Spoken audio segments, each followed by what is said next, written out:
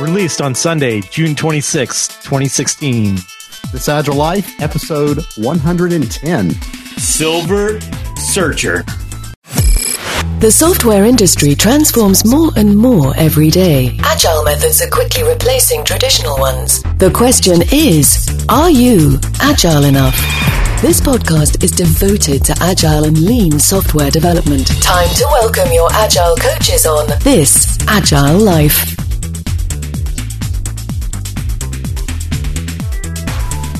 Hello, everyone. I'm the host of This Agile Life, John Sextro. Joining me this episode, we have Craig Buchek.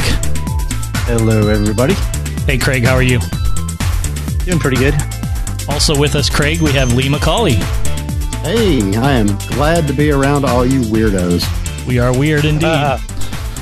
But we're glad you're here with us too, Lee, to be a weirdo right alongside us. The last weirdo of this episode is the one and only weirdo himself, Amos King. Probably the biggest weirdo out of all of us. I really missed you guys. I'm so glad that we could get on here tonight. I know it's been a while in both having a podcast come out and in us just getting together. And being awesome together and weird. That's right. All right, well, let's jump right into it. Tonight, we're going to talk about problems with your product owner. That never happens. What? No. People don't have problems with a product owner. People don't. Problems People don't with have product people. Owners. Product owner, problem people. I'm not sure I've actually had a product owner until recently. Well, you're lucky. There you go. We've had people with a title of product owner. Problem they haven't solved. really been product owners. They didn't product own. Well, They did not own. This issue was suggested to us by our friend Kevin Thiels, and he wanted us to knock this idea around a little bit and see if we could propose some solutions. So he's hypothetically might be working with a product owner that it isn't too terribly engaged. So maybe the dev team is already sort of doing a good job, but from an agile perspective, but the product owner just won't engage, doesn't understand the role of a product owner, maybe kind of sounds like. And so what sort of suggestions could we give for him, Craig? Well, first of all, what is the role of a project manager? We should discuss. Not a project manager. Product owner. A product owner. What should he be doing or she be doing? Owning the product. Oh, wait, you can't use the words in the definition. So, what is this, a game of taboo? Right. So there's actually a great video called Agile Project Ownership in a Nutshell. I think we've all mentioned this video before. I think it's about 16 minutes. Worth watching if you want a better understanding of this. Should definitely put it in the show notes. Yeah, but in a nutshell, the product owner represents the needs and desires of the customer, the users of the software.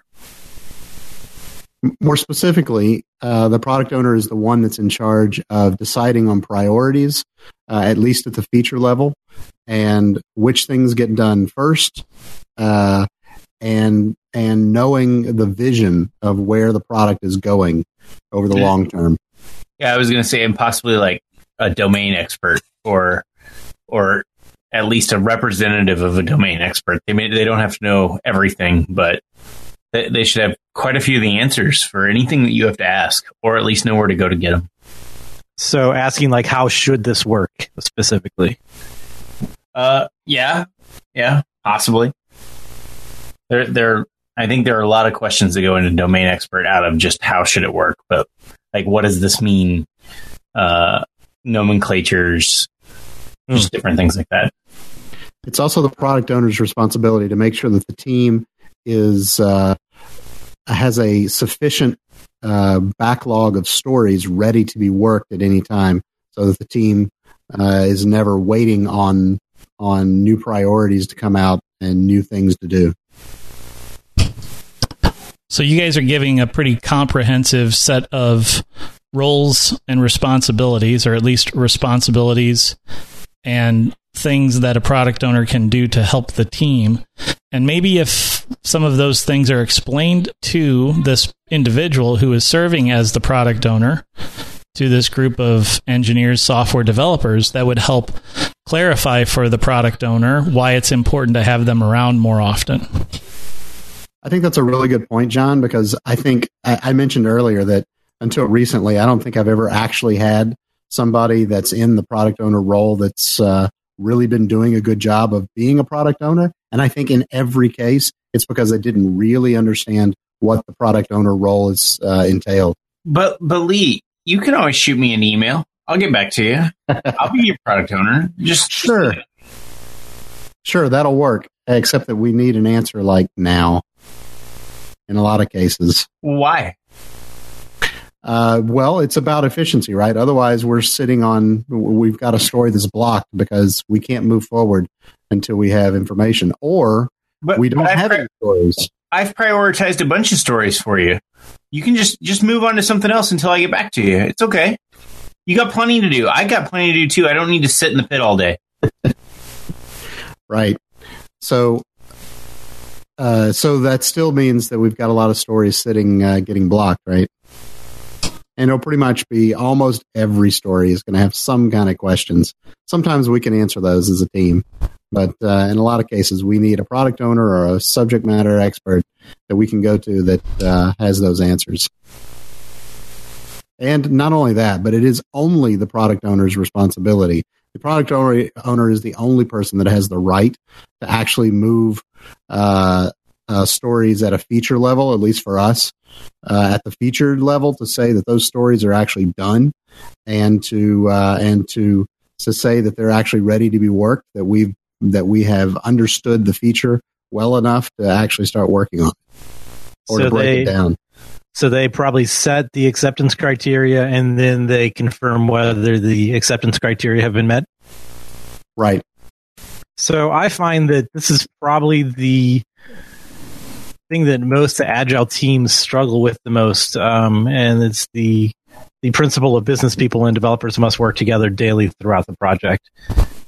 So you are actually supposed to be with actual users, not just a product owner representing them.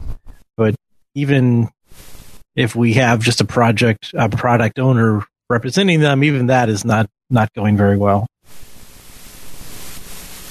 Okay, so it sounds like some of the things that we're saying here is that we need a product owner to be easy to contact, and easiest to contact would be inside of the working area with us, right? Co-location of a product owner nearby the team to help unblock things, to help answer questions.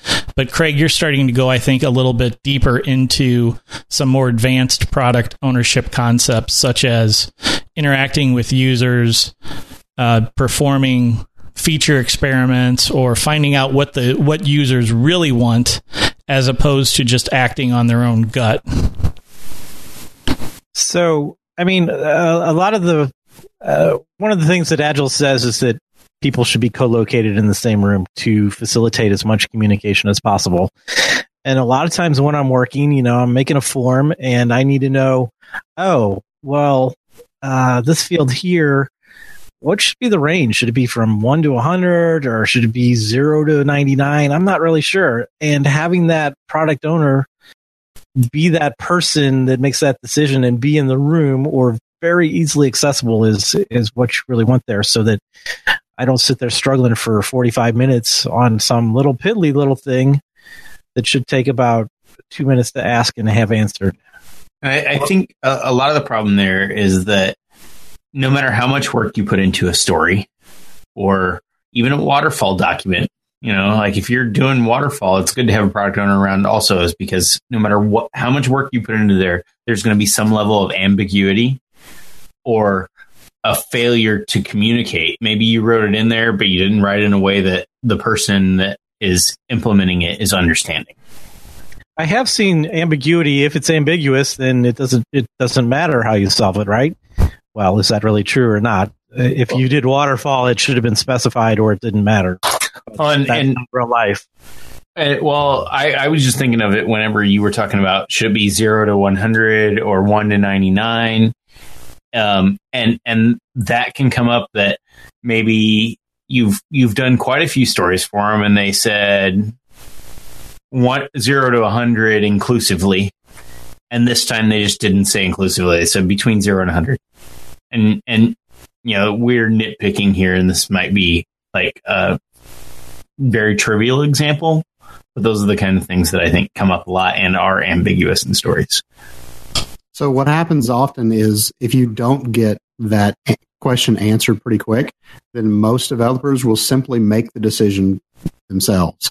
And while in a lot of cases, maybe they can make the right decision, maybe they won't.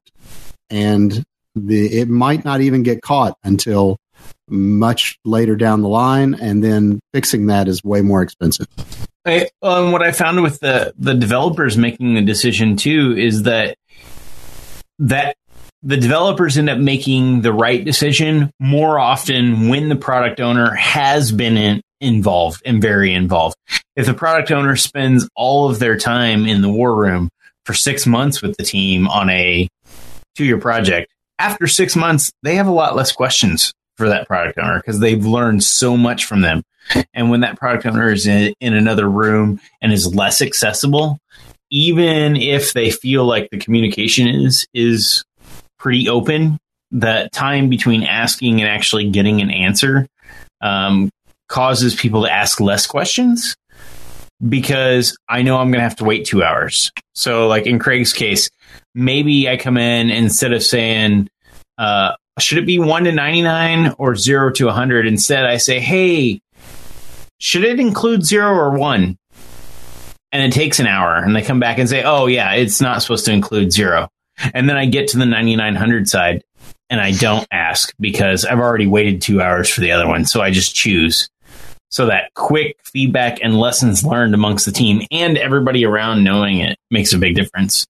And when I say room, a hangout, even a Slack channel to a point, but not near as good as that. If you have a remote team, those things can count as your room, as long as people are actually super involved in that room. So we've said a lot of things about reasons why we should have product owners in the room and the importance of it and the benefits of doing that. But how do we now to help the listeners out and to help this product owner out? What things can we do to convince the product owner that it is worth his time, her time, to be in the area, to be co-located with the team throughout the development process? How do we go about making that clear to the product owner? So I worked with a team and I asked them to, whenever they had to ask the product owner a question, to track the time from question to answer. And then also if there were follow-up questions based on that answer, to track that time and number of follow-up questions. And they actually marked it when the product owner was like when they were in a meeting with him, or he was in the room, and then when he was away and what the difference was. And then we just took that down to dollars and cents on if I sat there, even if I went to work on something else. We said if you went to work on something else, then it was just half that dollars and cents because you're still thinking about the other thing that you're waiting on and you're going back and checking all the time. So we said, yeah, let's say 50%. It costs 50% of your time whenever you're waiting on something, even if you decide to work on something else in the meantime. So you're suggesting to demonstrate the money that is saved or the efficiency that is gained. Mm-hmm. Anyone else have any suggestions for how to convince the product owner to be more present? Basically, the developers need them.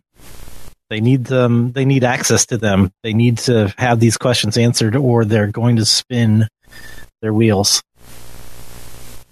Right, but how do we convince? What can we do to help convince the organization, or convince the product owner's boss, or to convince the product owner themselves that it's important to be there? So one of the other things is that I've tried is just try it. Like say, hey, product owner, can we try this for 2 weeks or a certain amount of time, but be like very dogmatic about it. Like, hey, be here 7 out of the 8 hours of the day in with the team and be available to them, and then track how many features or stories get returned at the product owner level. Hey, no, that's wrong. Or, yeah, I accept that. Like, how many things get accepted first try versus how many things get accepted second, third try. And then get them to focus on that for a short period of time. One of the things that I would want to do is have a frank and open conversation with the individual to find out what's going on. What is it about what we're doing that is not attractive or appealing to the product owner, is not attractive or appealing enough to the product owner to make them want to spend more time with us in the act and the partnership of creating the software. I personally can't think of a more valuable member of the team from a moving forward perspective and understanding what needs to be done perspective than the product owner. And if the product owner has a shared vested interest in the success of the project, you would think that they would do everything in their power to be as available as possible to the team. And so one of the things that drives me to think about is this individual actually invested in what we're doing, or, as maybe is the case here, this person has simply been told, you are the product owner, whether you like it or not. That means you do this, and that means you spend time with these developers. Maybe this person has like a second job that they're doing at the same time. They're product owner on 2 projects. Or an ops manager, or, a salesperson, who knows, right? But they've got seems like they've got some other thing within the organization that they're responsible for. So I'd want to have that conversation to find out, why don't you want to be here with us? What's more important to you than this? And how much of, if you do have multiple jobs, how much of that job could you do while you're sitting here? I think that's an important question. A lot of times you don't need a separate office to answer some emails. Also, the product owner is sort of a leadership role. If you're not setting a good example, if you're not leading, then the team is just going to be sort of scattered, and it's not going to function very well. So if you're not there, if you're not available, if you're not leading, then the team isn't going to function as well as it should. I almost look at a product owner kind of like a team captain, right? On like a high school basketball team, right? The team captain still needs to be there, needs to be a part of the team. One way that I have found that worked really well to get a product owner, we had a very uninvolved product owner, was the team started like doing hangout things, like going bowling and stuff like that. And we found out what the product owner liked to do. And then we would pick those things to do and invite them to be along. And after they were emotionally involved with the team, it was really easy to say, hey, we need you to hang out in this area, because that person also found friendships on that team. And when they weren't just answering questions about the product, they might like stop and talk to you about, hey, last week we were playing darts, and this week on my dart league, and they start talking to you. So you found out they like darts, so you took them out to do darts, and now they have those conversations with people on the team, and that brings them to stay in the area more. Lee, it sounded like you have a unique experience having not a lot of opportunity and experiences to have a product owner, and then more recently having a product owner. What do you think about ways to convince the product owner to be more present? I don't know. I thought Amos's suggestions were pretty good. I love you, Lee. I can't think of how you convince somebody that their priorities should be different, because most of the product owners, if they've been, so here are the 2 different brands of product owners that I've had experience with, ones that have been assigned that job, and they're really product owner proxies. They're not the real product owners. They've just been given that title, and they are trying to do some of the ministerial stuff that a product owner normally has to do, but they don't really have the knowledge to be able to make those real decisions about how the product is going to get steered. Or you have someone that actually is in the business and has the knowledge to be the product owner, but they're working 60-hour weeks and doing way more in the company than just your product, and it's kind of a side thing for them. They're trying to do their best from what they can consider their best, and your project is just one of 10 things on their plate. So those are the things that I've had recently. For example, probably the one product owner I feel like has actually done the job. Part of the reason why she's so good is, she is actually working 60 hours a week, and therefore a lot of those hours end up getting spent with the team. And she's got another BA that has literally been on her hip practically for the last 25 years. And so they are almost one person. And so we actually have two people that can answer those questions, not just one. Oh, that's beautiful.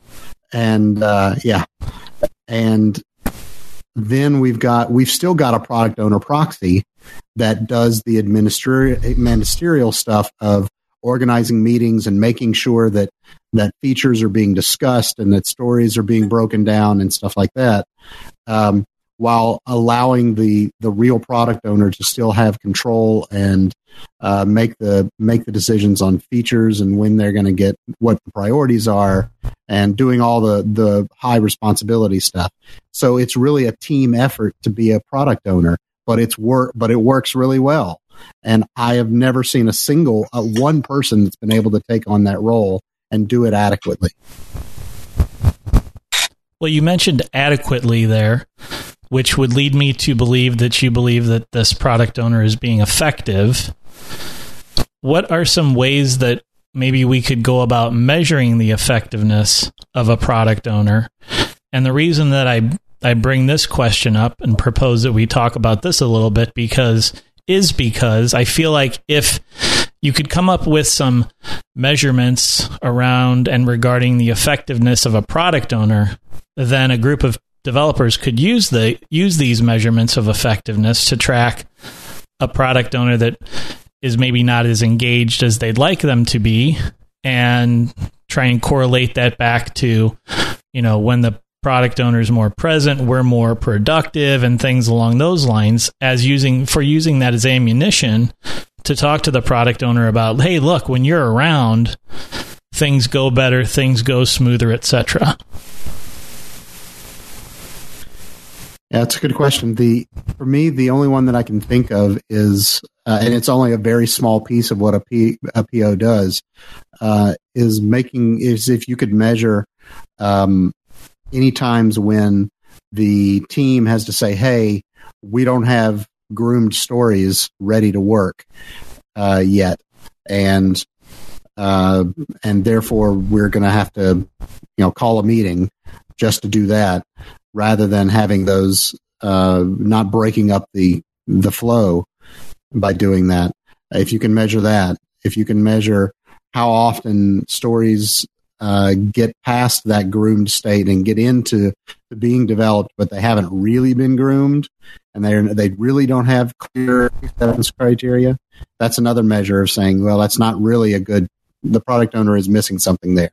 Although to be fair, that's not just the product owner; that's also the team allowing that that story to be considered ready.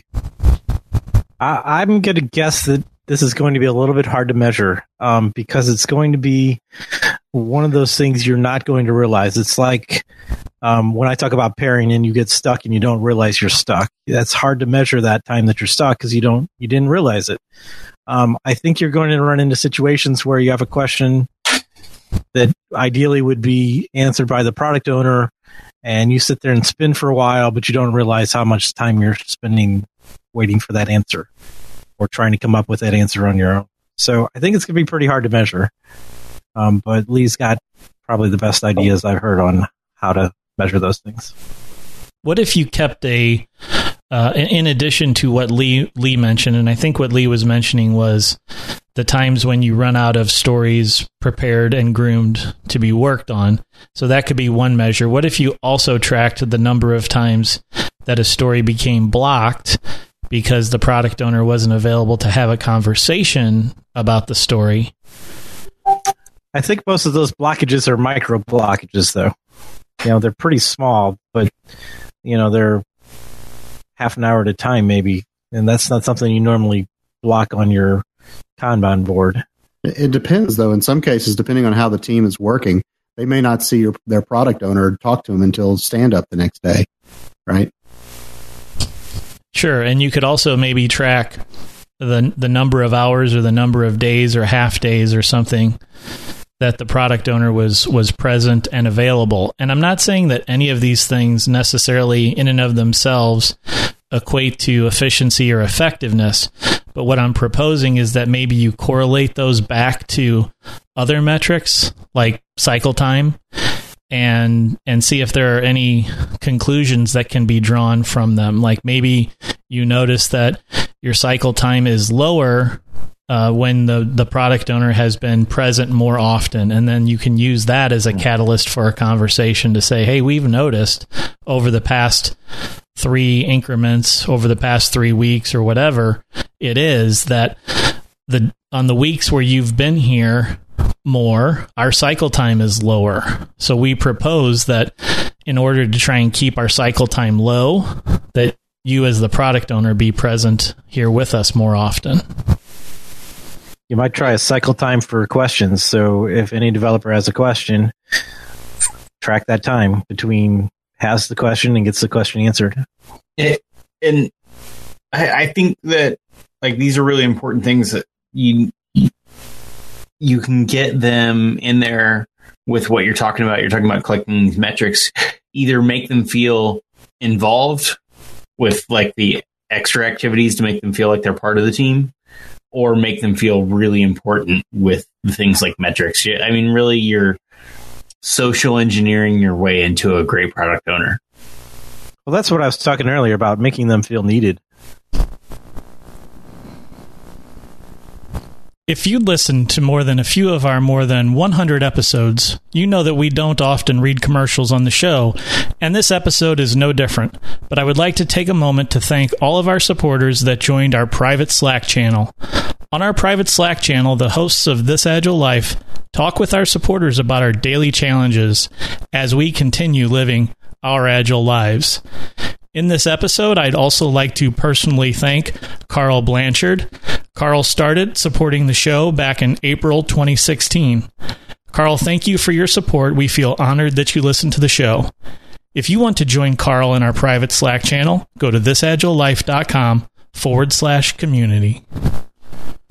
Now, how about if, despite all your best efforts, the product owner is completely uninterested because this isn't this person's primary job. This isn't what this individual has been told is their primary responsibility, and then therefore is not the thing that they're being measured on and judged on and incented on for their end of year evaluation, etc. Right? So they're kind of stuck with this responsibility that they don't want. What are some things that you could do to, I guess, circumvent or work around the fact of having an absentee product owner?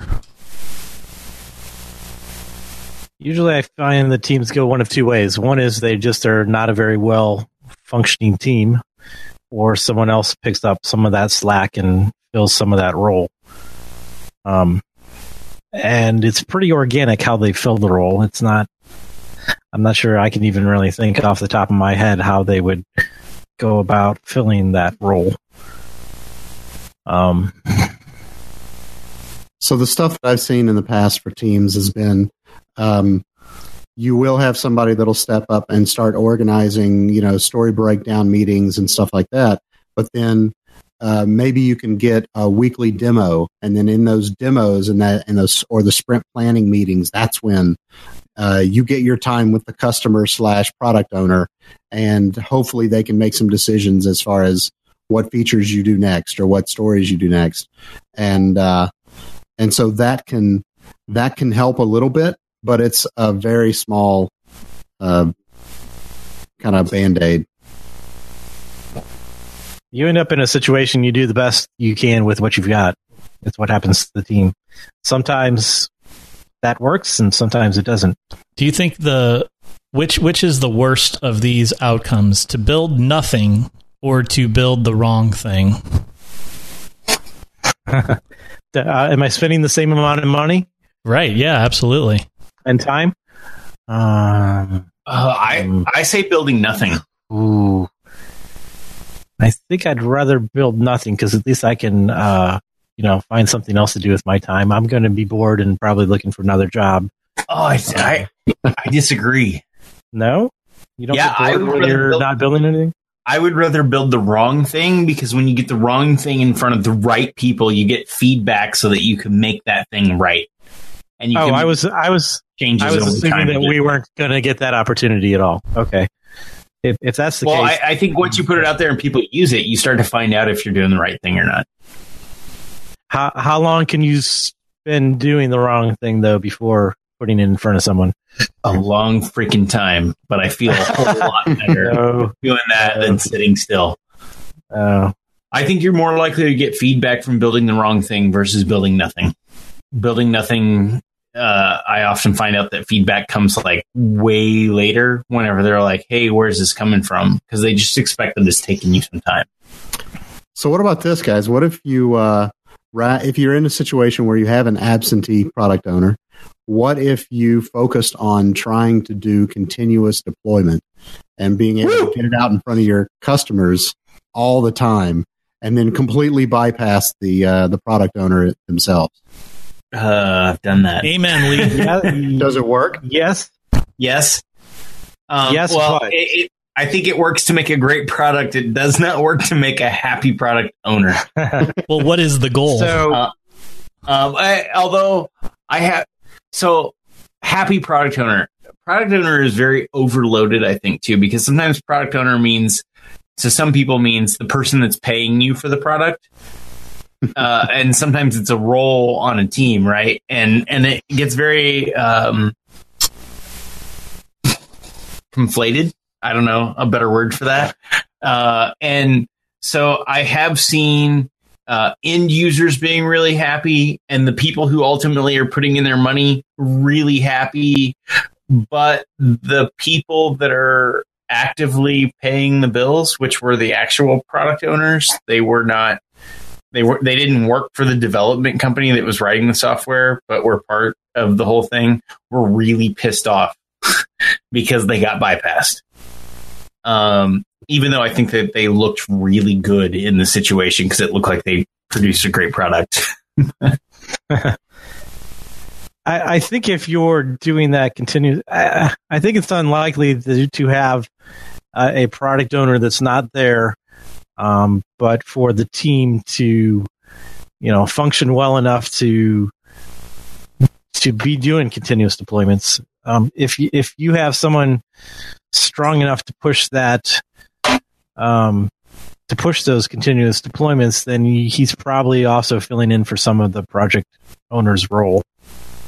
Yeah, but not necessarily the stuff like deciding on what things get built next. That becomes direct response from the customers, right? From the users. You still have to weigh priorities, probably, from what the customer is telling you. So you're probably still doing some product owner role there in balancing those priorities. Yeah, I suppose. And deciding when the customer is wrong. That's actually a big part of product owner is, the customer wants a faster horse. That's the product owner's like, no, we're going to build you a car instead. Yeah.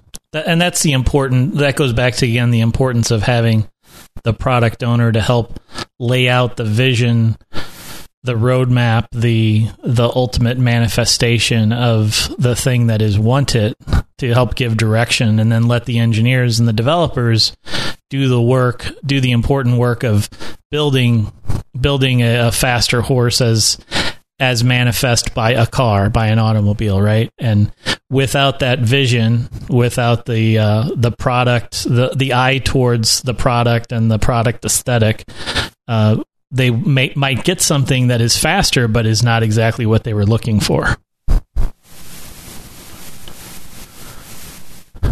So I think we've given all of our listeners some good advice on working with their product owners. And does anybody have anything to wrap up with as final pointers for working with product owners?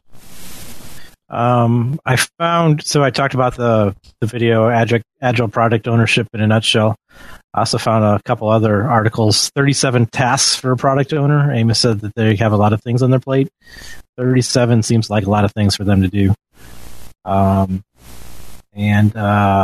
also post a link to what Scrum says about the product owner role. Anyone else? Final parting words? The only thing I would add is don't get mad at your product owner. They may be doing a horrible job from your perspective, but that doesn't mean that the prime directive isn't still in force. So don't forget them. Lee, do you want to repeat what the prime directive is? Sure. Now, this is taken from prime directive for retrospectives, but I use it as a prime directive for our entire team every day, every moment, which is a paraphrasing.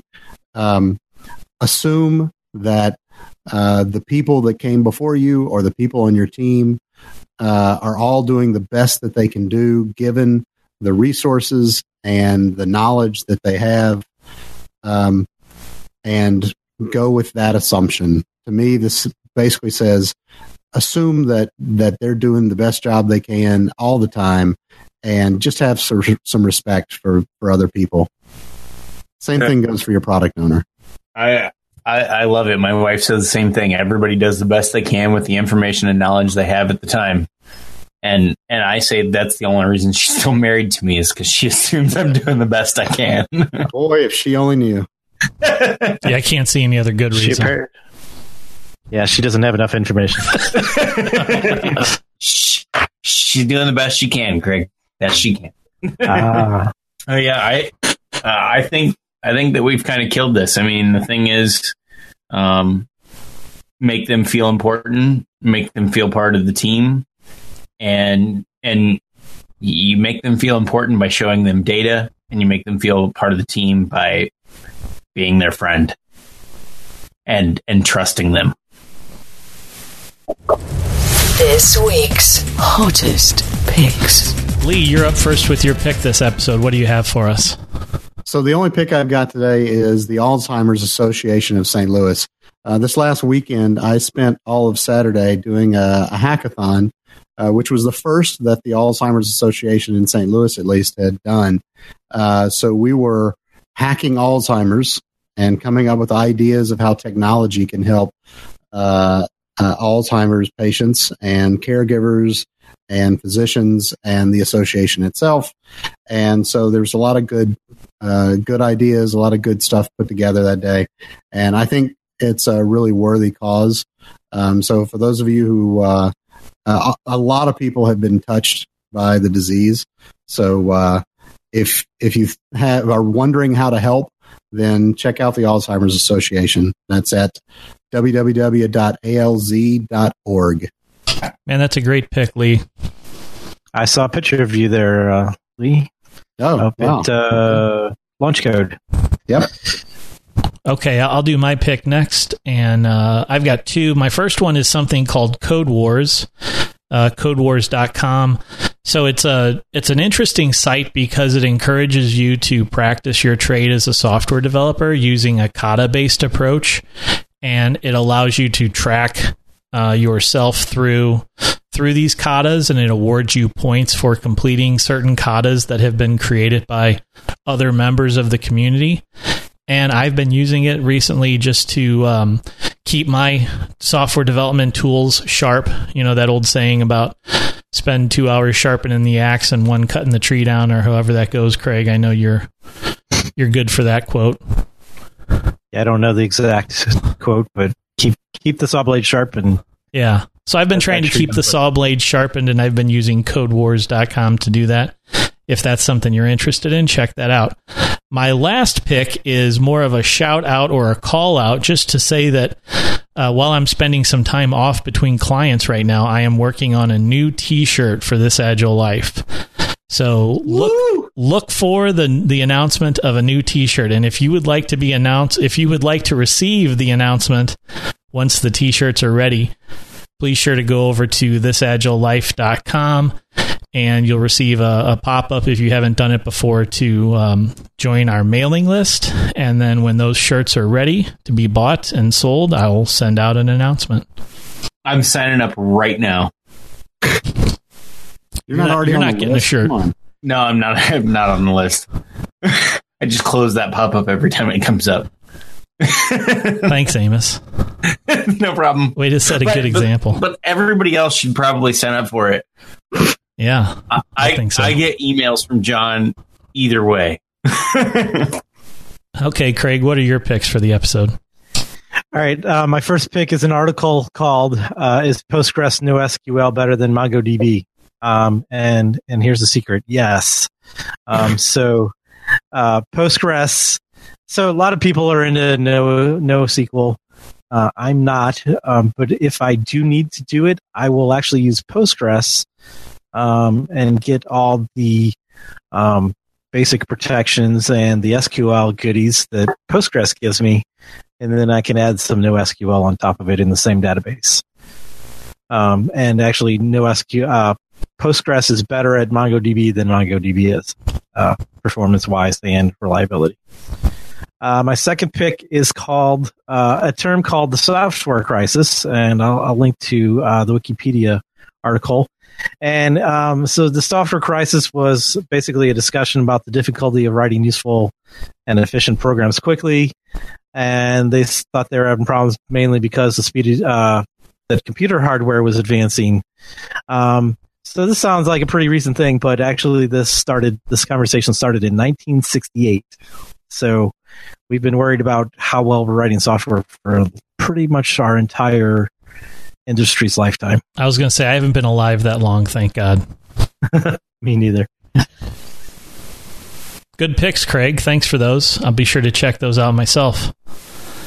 All right, Amos, what do you have for your picks this episode? All right, so I think if you've listened long enough, you probably know that I am a fan of Vim. What? Yeah, and I like Emacs too. Just not a fan of like bigger IDEs. Tabs or spaces? Tabs and spaces. We'll fight about that later. Tabs or spaces. I'm trying to start a fight right now, like on recent episodes of Silicon Valley. I don't really care. Tabs or spaces doesn't bother me. If you use tabs, I'll set them so that they look like 2 spaces, just because it's easier on my eyes. I actually think that tabs are not a bad idea since people can choose how they want it to display. Anyway, moving on. There's ag.vim. So I used to use acvim for searching for things in Vim, and someone pointed me to ag.vim. Ag is the periodic symbol for silver, I believe. I didn't look that up, but I know it's called the Silver Searcher, so I think that it might be why it's called AG from top of my head. Yep. Thanks, Craig, for verifying. Did you just look it up, or you just remember? No, I'm the one that introduced you to ACK and probably the Silver Searcher as well. No, not the Silver Searcher. You did not. It's people I'm working with right now. We have a Vim Slack channel. But Silver anyway, symbol is AG. Yes, thank you. It has been pretty fantastic. I kept them both for a little bit, but forced all my search shortcuts to ag.vim, and it's so much quicker, and the actual output versus acvim I like a lot better. And then my second choice, a long time ago, I picked some beer on the podcast a couple times, and someone told me I should have an adult beverage for every podcast. So tonight I went and picked up a few. I only drank one of them, and so I can't pick which one. But I will say that the one that I did drink is fantastic. It's called Hop Slam. It's from Comstock Brewery in Michigan. It's a double IPA that's brewed with honey, which gives it a nice warm texture to it, light. And it's got a lot of citrus, a whole lot of hops, and it's freaking fantastic. And I would like to drink 4 or 5 of them, but it's 10% alcohol, so I'll pass. That's what I'm talking about. All right, well, that's all we have for this episode. Check out thisagilelife.com for our show notes and all of our past episodes. And don't forget to sign up for the mailing list when you get that pop-up, and don't just dismiss it like Amos. Sorry. You're not sorry. I'm always sorry, John. Thanks for listening, and keep living this agile life. This Agile Life is brought to you by a community of agile developers and coaches aspiring to spread the word about this groundbreaking approach to software development. Join us at thisagilelife.com/community.